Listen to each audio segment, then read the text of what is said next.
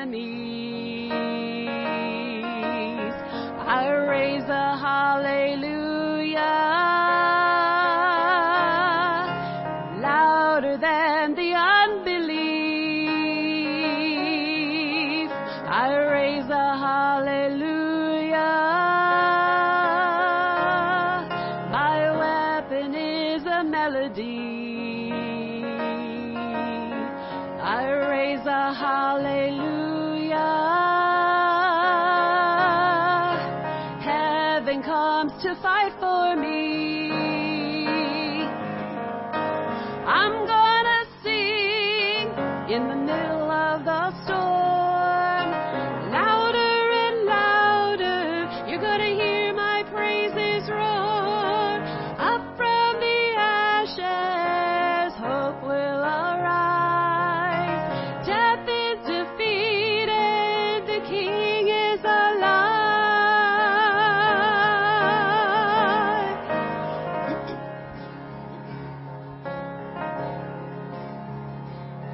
I raise a hallelujah with everything inside of me. I raise a hallelujah. I will watch the darkness flee. I raise a hallelujah in the middle of the mystery.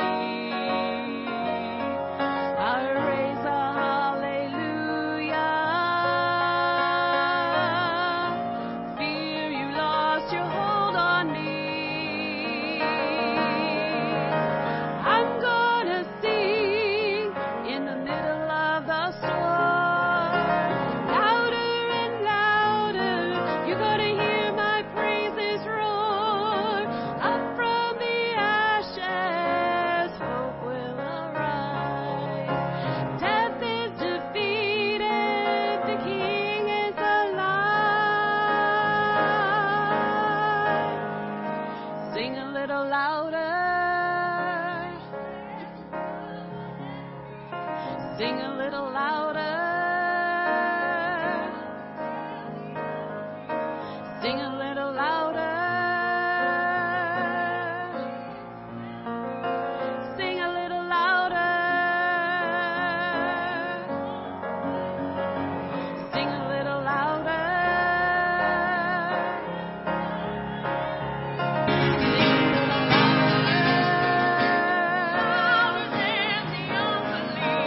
Sing a little louder. Sing a little louder.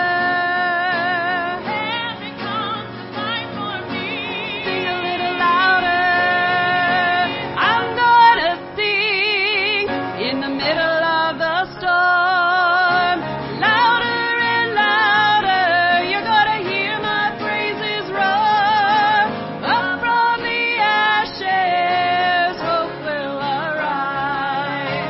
Death is defeated, the King is alive.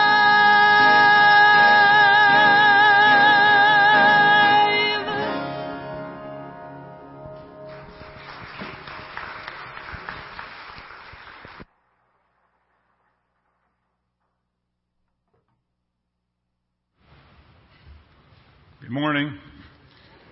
Good morning and welcome to all our guests, visitors, and radio listeners today. A few announcements for us. Rose on the altar today is in honor of Orville and Bonnie Height, who will celebrate 51 years of marriage on August 24th. I see a mayor in the back, so happy anniversary, Orville and Bonnie.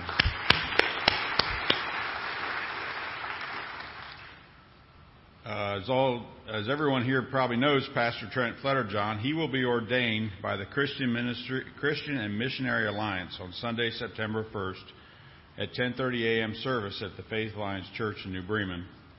There are cards in the back at the Info Center in the sanctuary. Please take a moment to sign one of them and wish him well. Trent's the son of the church and served as our youth pastor from 2006 to 2010. There will be a Sunday school teachers meeting on August 25th, immediately following the Sunday service, to talk about the coming year. This is for all teachers, helpers, and substitutes. Also, a special thank you to both Krista Hoagie and Danielle Hirschfeld for volunteering to teach Sunday school this year. Backyard Bible study for the junior and senior high youth is at Jack and Sarah Sharlicky's home tonight from 6:30 to 8. Bring a chair and your Bible. And one correction in the bulletin, choir begins on Wednesday, September 4th, not Sunday, September 4th.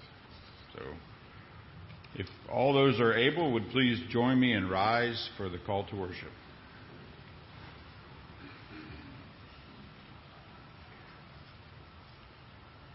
My mouth will tell of your righteous deeds, of your saving acts all day long. Though I know not how to relate them all, I will come and proclaim your mighty acts, sovereign Lord. I will proclaim your righteous deeds, yours alone. Since my youth, God, you have taught me, and to this day I declare your marvelous deeds. Even when I am old and gray, do not forsake me, God, till I declare your power to the next generation, your mighty acts to all who are to come. Your righteousness, God, reaches to the heavens. You have done great things. Who is like you, God?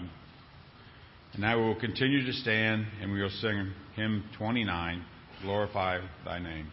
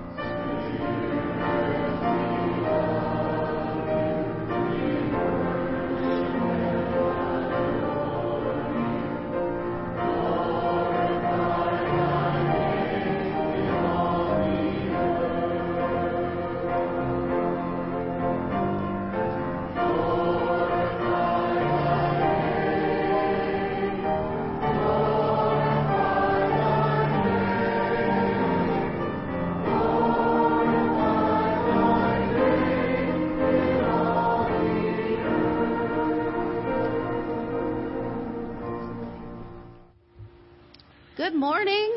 Morning. How are you guys today? Good. Yeah? Did everybody have a good week? Yeah. Yeah? What'd you guys do? Did you guys play outside? Yeah. Who went to the pool party last Sunday? It's going to be my birthday and I'm going to turn 5. Oh, well, happy early birthday. Well, you know what? I have a question for you guys.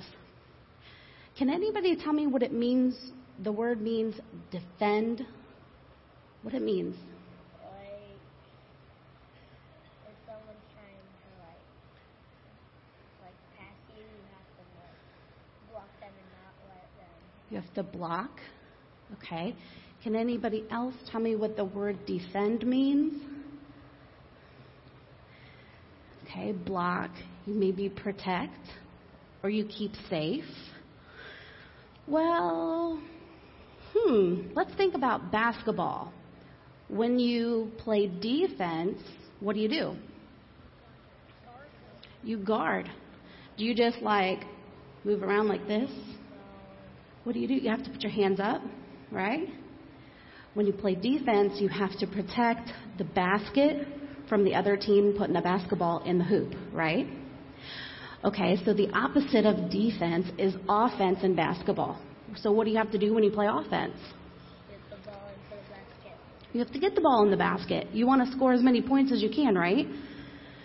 So if your defense and offense, what else do you have to do on offense? You have to pass, and you have to shoot. Okay. Well, do you just magically get from one end to the other? What do you have to do to get from one end to the other? You have to dribble. Well, you know what? When we think about it, you have to really think. Basketball is exactly like our Christian faith. Sometimes we have to play defense. Sometimes we have to play offense. And sometimes we have to dribble or walk with God. What are some things that we do when we dribble or we walk with God? Throwing hands up and down. Well, that's how we dribble. But what are some things that we do when we walk with God? We pray. You guys come up here to Children's Chat every Sunday, right? Who goes to VBS? Who goes to Sunday school? Who prays before bedtime? Okay? Those are all different things in how we can walk with God. We read our Bibles. Some examples of who's getting ready to go back to school. Who has started school or getting ready to go back to school? Okay. So some of us, you guys are getting ready probably soon to start school, huh? No. Well, what are some ways that you guys can defend by using prayer or reading your Bible? What are some ways that you guys can defend your friends at school? How about some ideas of maybe hanging out with a friend who doesn't have a friend to hang out with? Maybe standing up for somebody when they're getting picked on the playground? Or maybe, you know what, if you're seeing someone eat lunch alone, you can go eat lunch with them. And you know what? It's not only doing good things, but Jesus is going to give you guys an opportunity to play offense and share your faith with those people, whether they may be your friends or someone you just met. But Jesus is going to be giving you opportunities to play offense and to share. So let's go ahead, and I have a scripture for you. It says in Psalms 72:4, it says, "Defend the poor and rescue the needy children." You know what? All of us need rescued. And who rescues us? Jesus does. Jesus is always going to be your number one best friend when you need him in those times, right? So let's go ahead and pray. Dear Jesus, thank you for being with us today. Thank you for your love.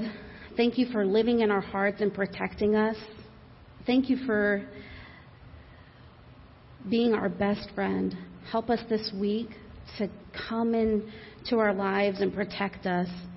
Help us share you and share your love with our friends and people that we maybe just meet.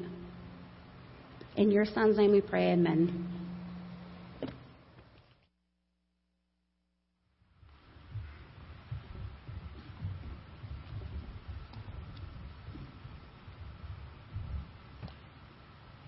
Killed this week in Nineveh province in Iraq.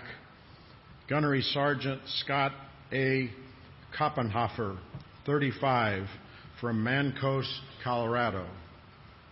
Lost in our service in Fort Hood, Texas, Staff Sergeant Andrew Michael St. John, 29, from Greenwood, Indiana. Thank you, Jay. At this time, we have a special part of our service. Before we go to the Lord in prayer, I'd like to invite forward Sharon Colson. Sharon is this year is beginning as our church project manager for Operation Christmas Child. Operation Christmas Child is a ministry that she's going to tell you all about. We've been participating in for several years as part of our Sunday school. It's kind of started in the Sunday school, but we've encouraged the whole church to get involved. And Sharon has a heart for this ministry, and you'll hear about that for a few minutes here. She's going to tell you all about it, and and the reason we're doing this in August, as she'll share, is that we're hoping to expand this and really get involved and be able to make a big impact this year. So Sharon, thank you for being here this morning, and thanks for sharing with us about Operation Christmas Child.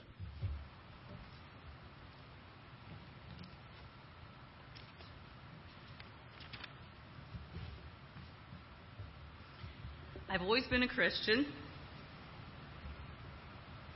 As a child growing up, I, like others worldwide, heard the great evangelicist and preacher to the presidents, the Reverend Billy Graham, who brought thousands to Christ through his televised crusades. With Senior Girl Scouts, I traveled to a Girl Scout World Center in Mexico, and while there, I saw firsthand slums and tent cities. I'd like to think that my Christian life changed in October 2017 when I had the opportunity to revisit Germany when I, with others from this church, assisted with the 3C project in Kusel. I shared with this church the impact that the testimony of the Muslim refugees turned Christian who were baptized in front of me had on my life. The hunger and thirst for salvation I saw in them gave me the sense that still I can do more. I'm an ordinary Christian. Do you ever feel that way? Every morning since then, I see the picture I hung on my bedroom wall. Be the change you want to see in the world. In November of last year, my brother Larry again invited me to join him with Operation Christmas Child. He'd gone 15 or 16 years. My answer had always been no. I'd like to, but, life gets in the way.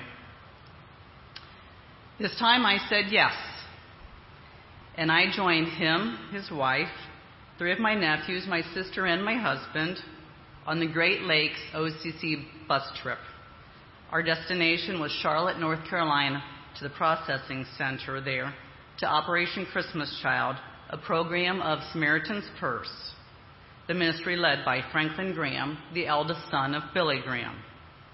I'm going again. Our church has always been involved in Operation Christmas Child, and I want to thank Nancy and Wayne for bringing us this far. But First Church, led by myself, Pastor Joel, Tori, and Connie, wants to take this participation to a whole new level. These words are from Franklin Graham. I would like to invite you to participate in Operation Christmas Child, an exciting program that each year brings the joy of Christmas to millions of hurting children throughout the world. The concept is simple. Caring individuals, families, churches, schools, businesses, and other groups fill shoe boxes with small gifts and send them to collection centers operated by Samaritan's Purse, the Christian Relief and Evangelical Organization. We process and deliver these shoeboxes worldwide to children devastated by war, poverty, disease, and disaster. Since being founded in 1993, the years of war in Sarajevo and Kosovo, Samaritan's Purse has collected more than 157 million shoeboxes and delivered them to children in over 160 countries. Last year, OCC expected to process 9.4 million boxes, with 2.5 of those being processed in Charlotte alone, which is one of 8 processing centers. Your shoebox is the humanitarian tool to help a child in need, but has also been a way since 9/11 to open doors into areas that had been closed borders or were unreachable peoples, such as in Africa. Do you realize that the word gospel begins with the word go? You can be an international missionary, even if you don't go to the ends of the earth.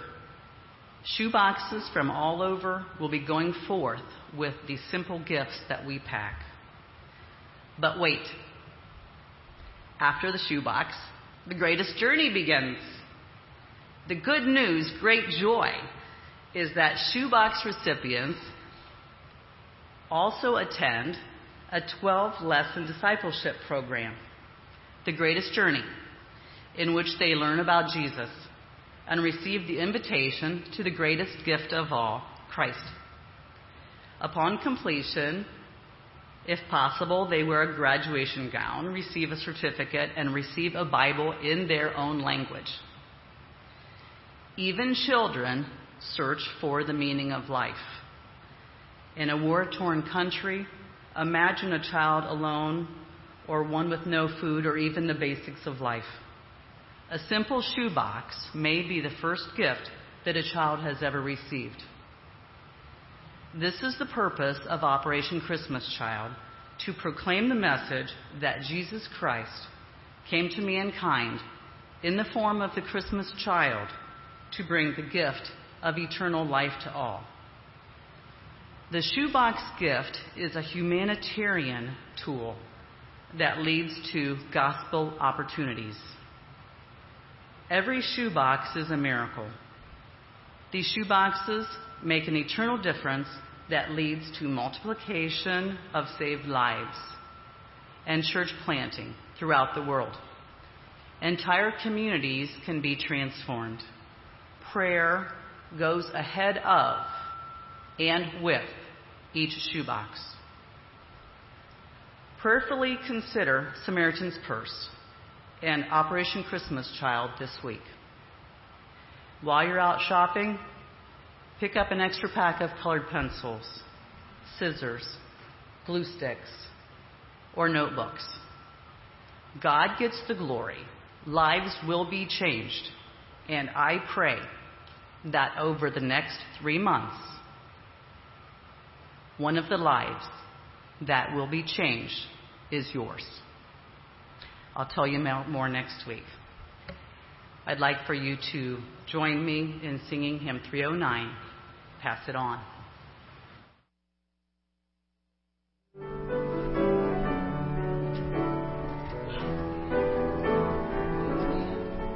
We'll be singing verses 1 and 3.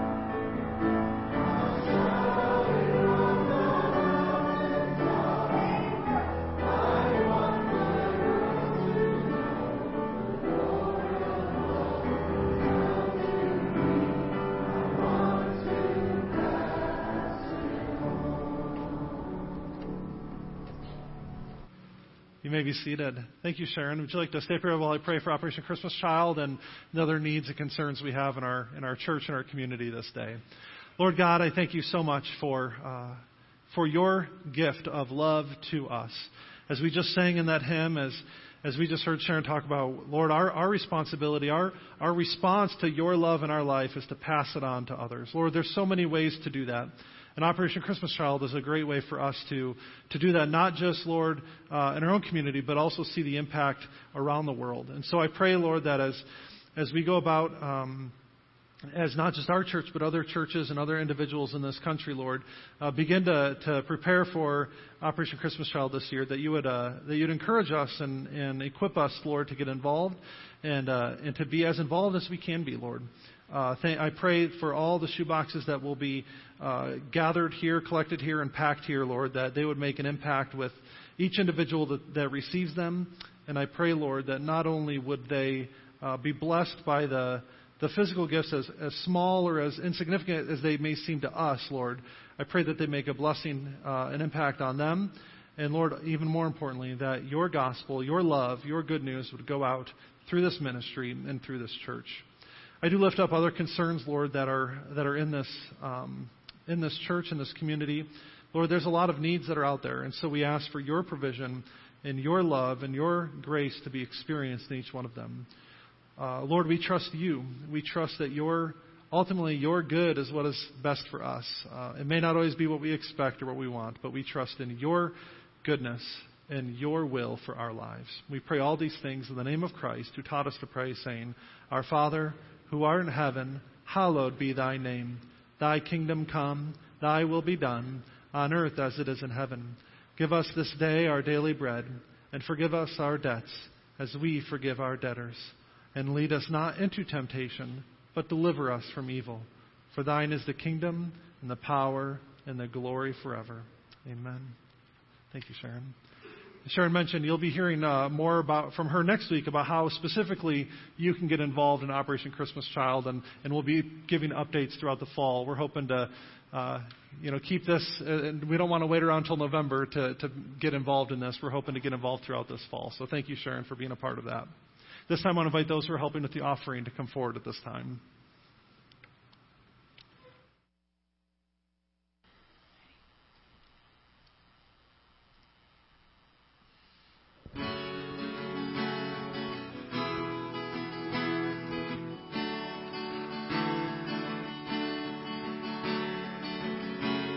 Before I spoke a word, you were singing over me.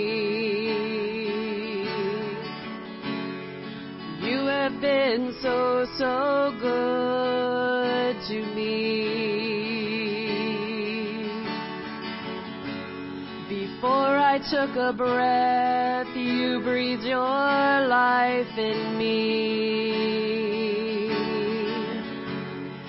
You have been so, so kind to me. Oh, the overwhelming, never-ending, reckless love of God. Oh, it chases me down, fights till I'm found, leaves the 99. I couldn't earn it, I don't deserve it, still you give yourself away. Oh, the overwhelming, never-ending, reckless love of God. When I was your foe, still your love fought for me. You have been so, so good to me. When I felt no worth, you paid it all for me. You have been so, so kind to me. Oh, the overwhelming, never-ending, reckless love of God. Oh, it chases me down, fights till I'm found, leaves the 99. I couldn't earn don't deserve it, still you give yourself away. Oh, the overwhelming, never-ending, reckless love of God.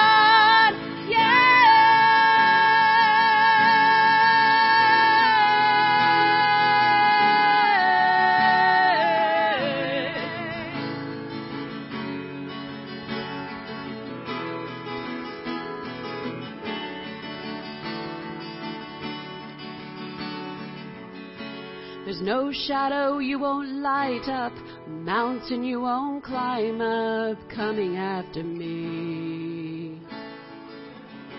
There's no wall you won't kick down, no lie you won't tear down, coming after me. There's no shadow you won't light up, mountain you won't climb up, coming after me. There's no wall you won't kick down, no lie you won't tear down, coming after me. There's no shadow you won't light up, mountain you won't climb up, coming after me. There's no wall you won't kick down, no lie you won't tear down, coming after me.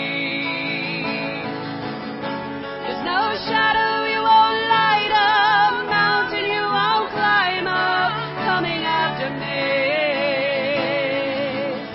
There's no wall you won't kick down, no lie you won't tear down, coming after me. Oh, the overwhelming, never-ending, reckless love of God.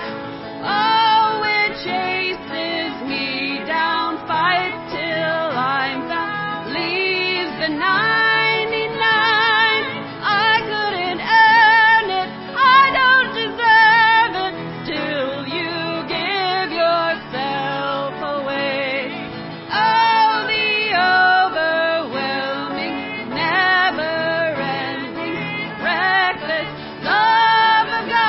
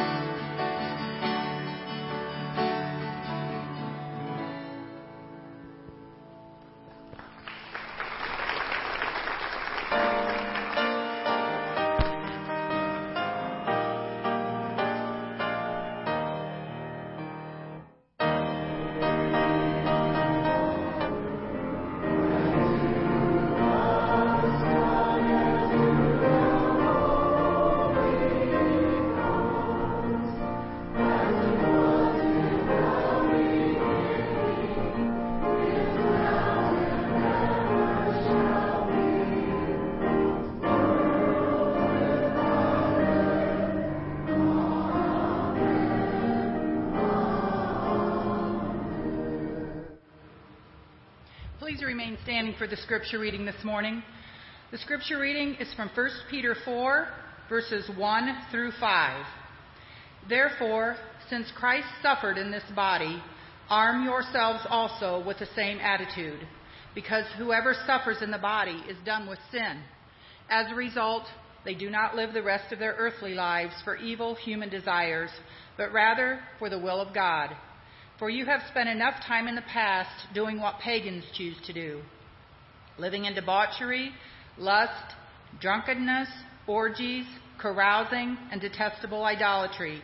They are surprised that you do not join them in their reckless, wild living, and they heap abuse on you.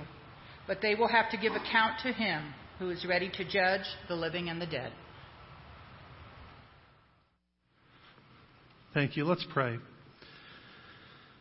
Lord God, we ask for your Spirit to move here in this place. As we study your word together, as we look at your good news, we ask, Lord, that you would help us to focus in on what you have in store for us today. And I pray that you would give me words to speak, Lord, that help us all to rely on you. We pray these things in Christ's name. Amen.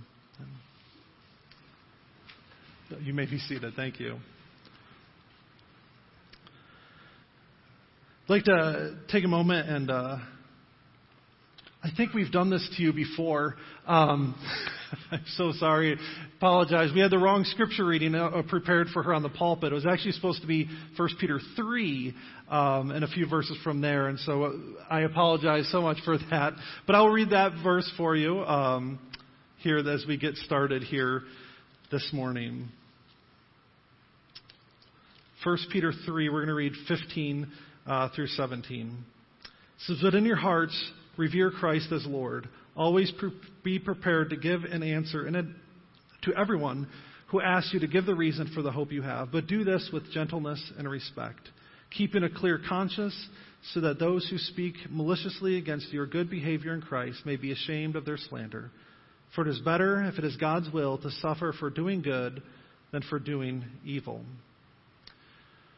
Our topic today, we're going to be focusing in on how we can share and defend our faith, defend our faith and share it with others. You see, we live in a world that is not too dissimilar to the one that Peter was living in and writing in when he wrote this epistle in the days of the early church. May not experience exactly the same things and to different degrees, but the truth is that all of God's people, all of people have trusted in Christ, we are citizens of a different kingdom, right? And so as we live and work and go about our normal day-to-day lives in this world, we're going to experience pushback. We're going to experience friction because of our commitment to Christ does not always line up with the world around us.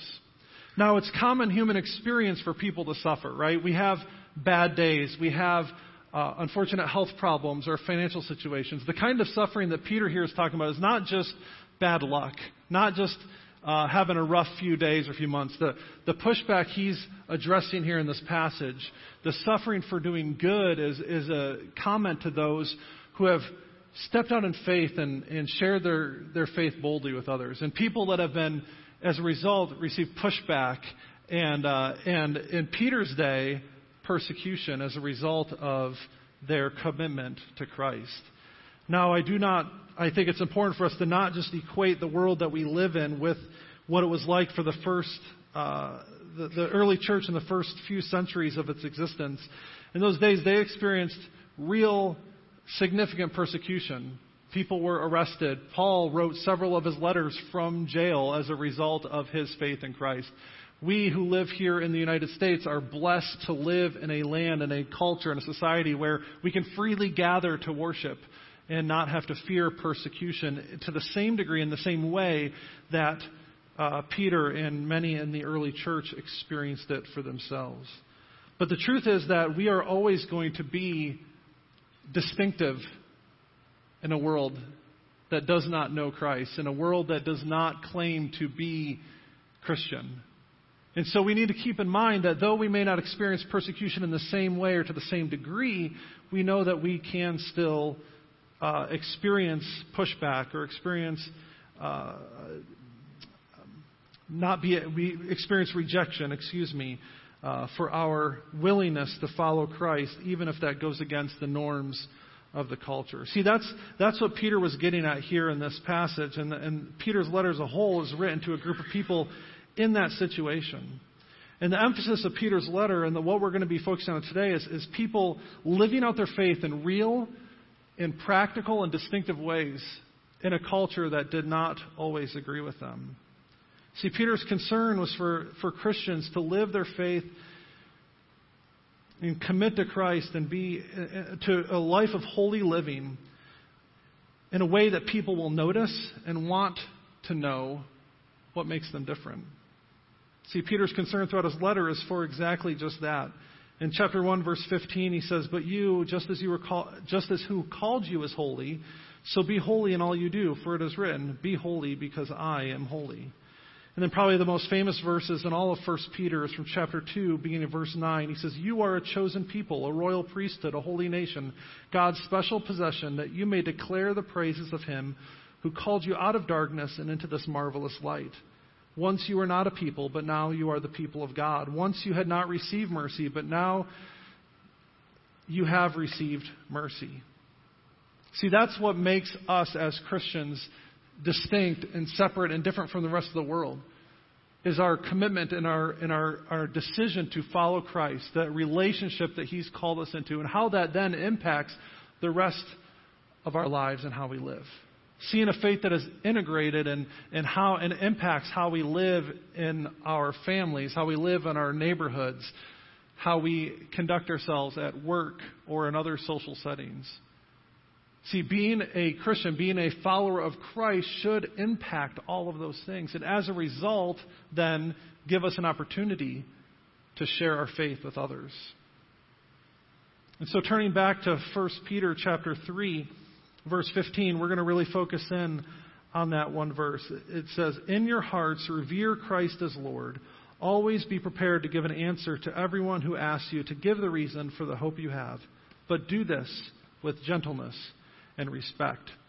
There's three things there that I want us to focus on in terms of what it means for us to defend and share our faith with others, especially in a world that sees us as different or as distinct in and of ourselves. And so the first thing is we need to do is to revere Christ as Lord.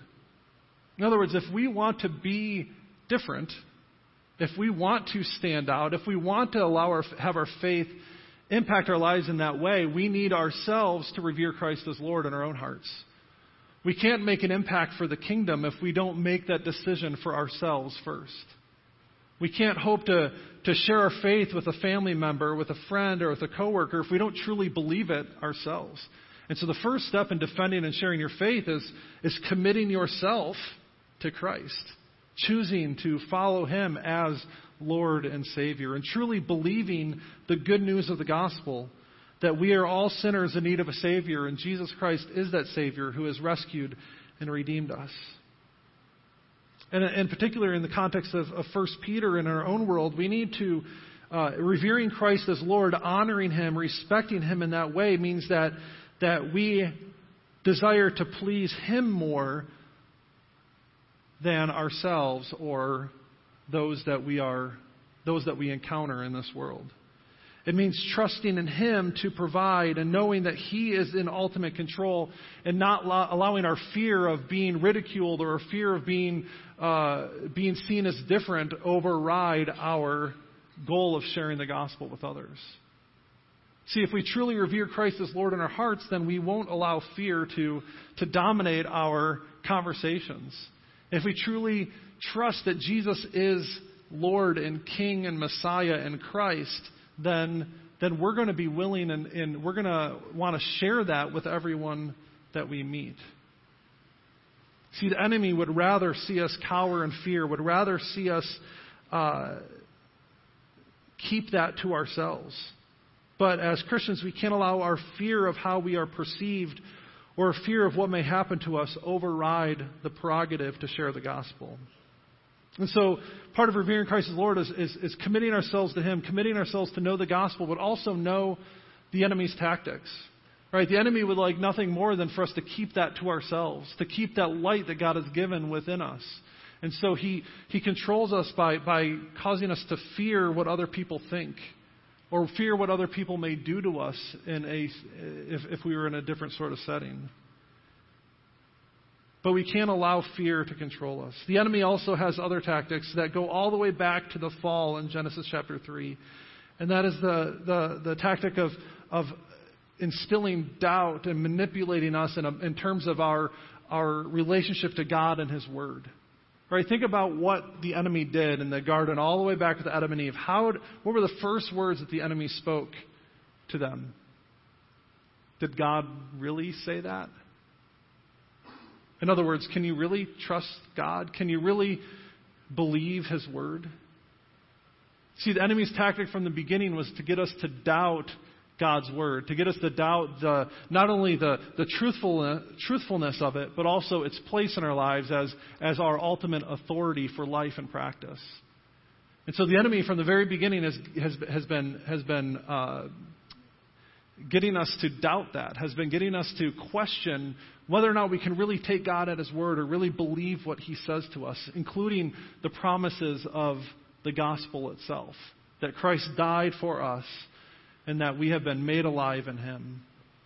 And so the enemy would like nothing more for us to live in fear and to live in doubt of God's word. And so in order to respond to that, we ourselves need to know the gospel. We need to know God's word in such a way that it comes naturally to us, so that as we live our lives from a personal level, but also as we have opportunities to share the gospel with others, we need to know what we're talking about. And so we need to be in God's word. We need to, as Peter says here, always be ready to give a reason for the hope that we have in Christ. And we can't do that. We can't share that good news with others if we don't know it ourselves, if we're not in God's word in order to allow that to be a part of us.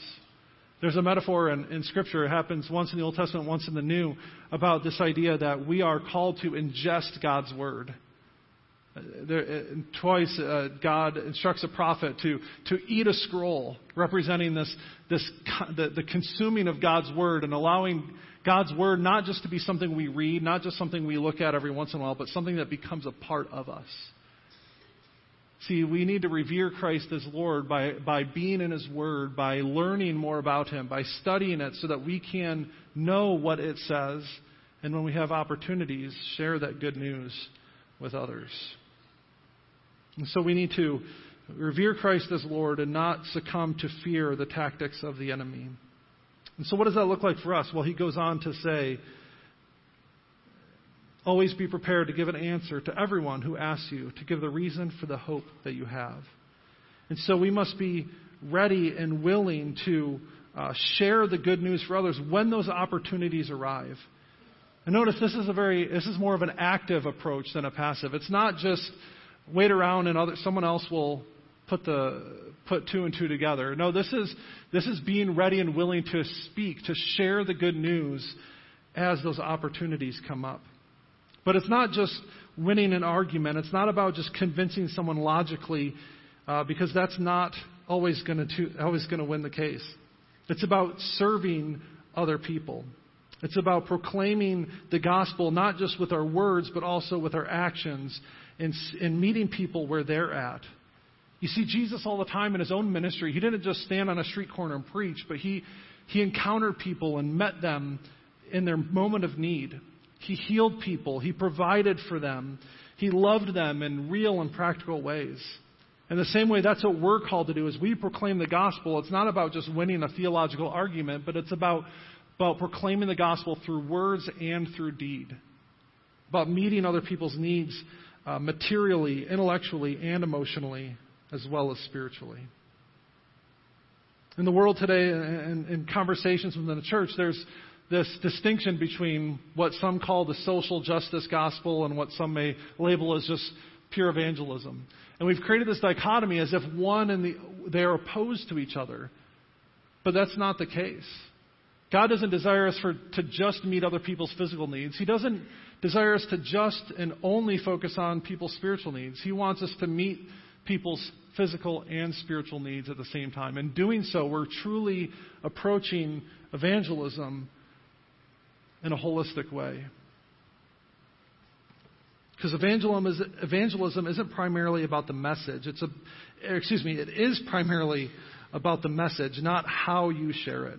It's about the gospel of Jesus Christ and what He has done for us. Notice the good news of the gospel isn't it really about us to begin with. It's not about my faith. It's not about my understanding of it. It's not about how it's necessarily impacted me. It's about what Jesus has done for us. It's about Christ's work on the cross being made real and being received in my own life. Does that make sense? Do you notice that distinction? It's not that your testimony doesn't matter. In fact, I think sharing your testimony is a great way to share your faith. But the gospel is first and foremost about Jesus and what He's done for us.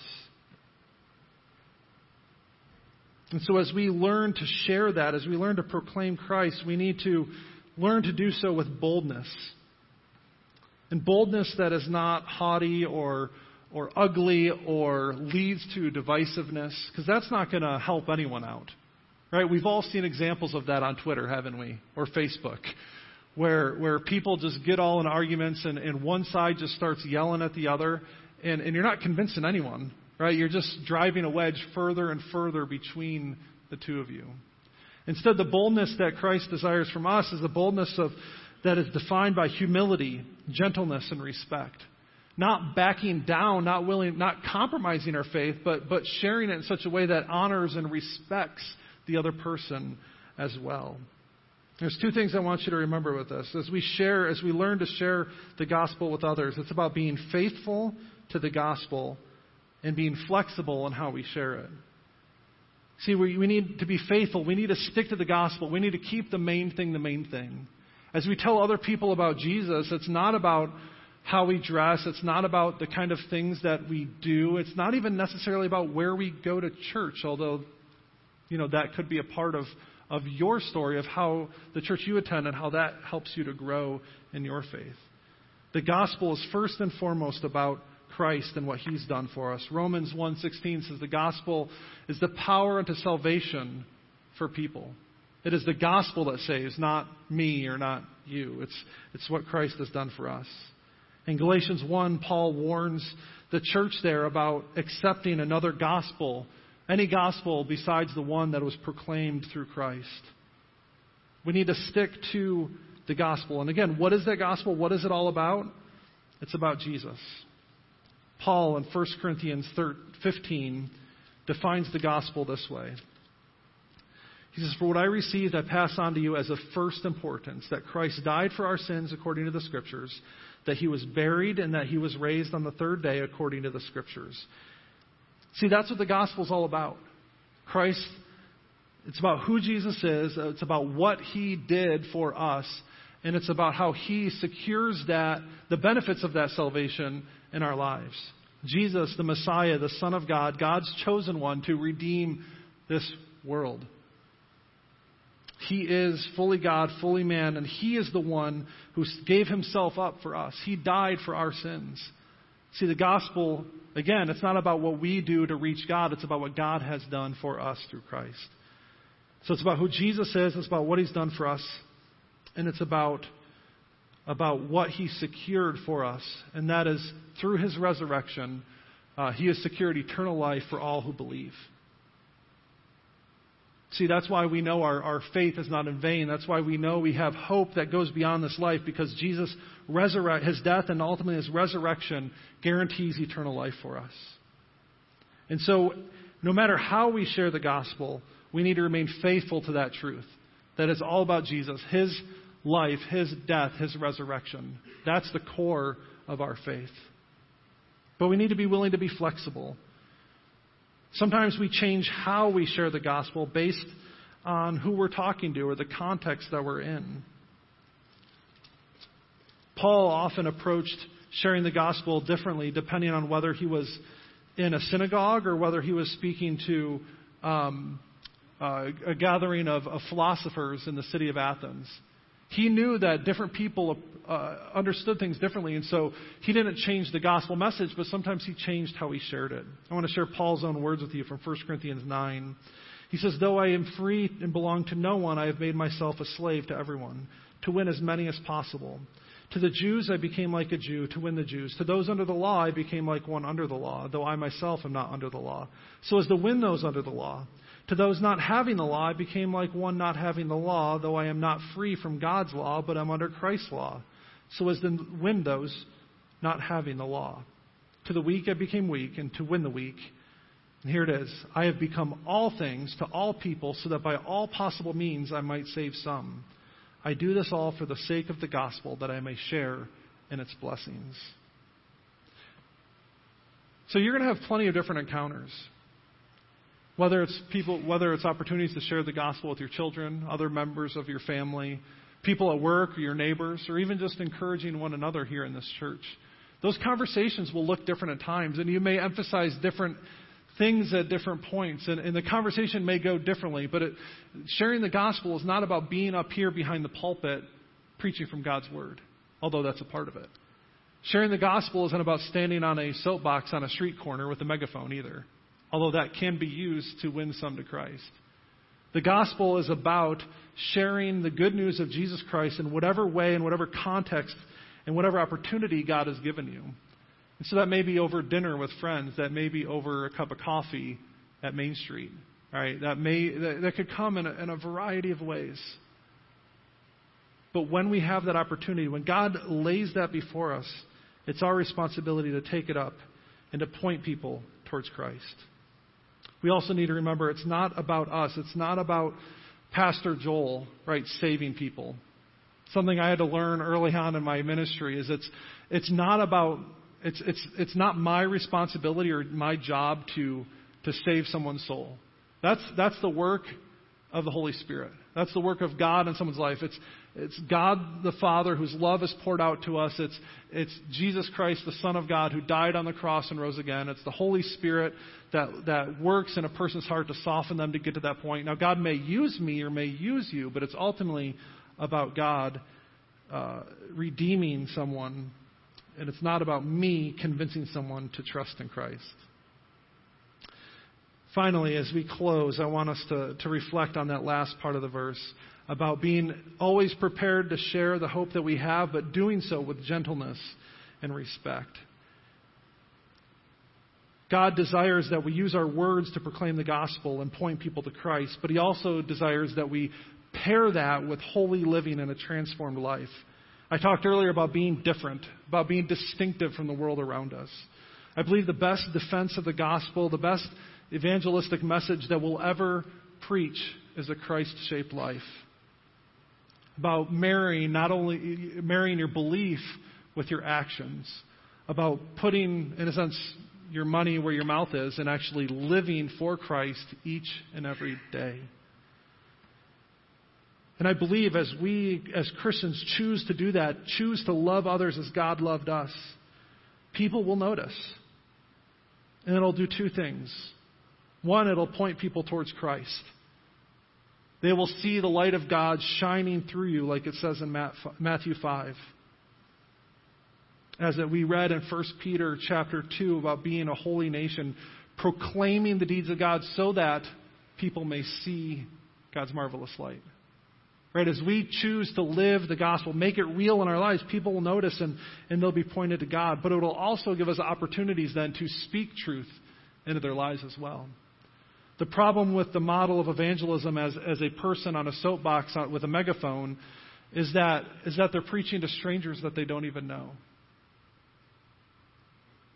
And most of the time, I'll be honest with you, I have the temperament that if someone's yelling at me in a megaphone, I'm not going to give them the time of day to necessarily listen to what they have to say.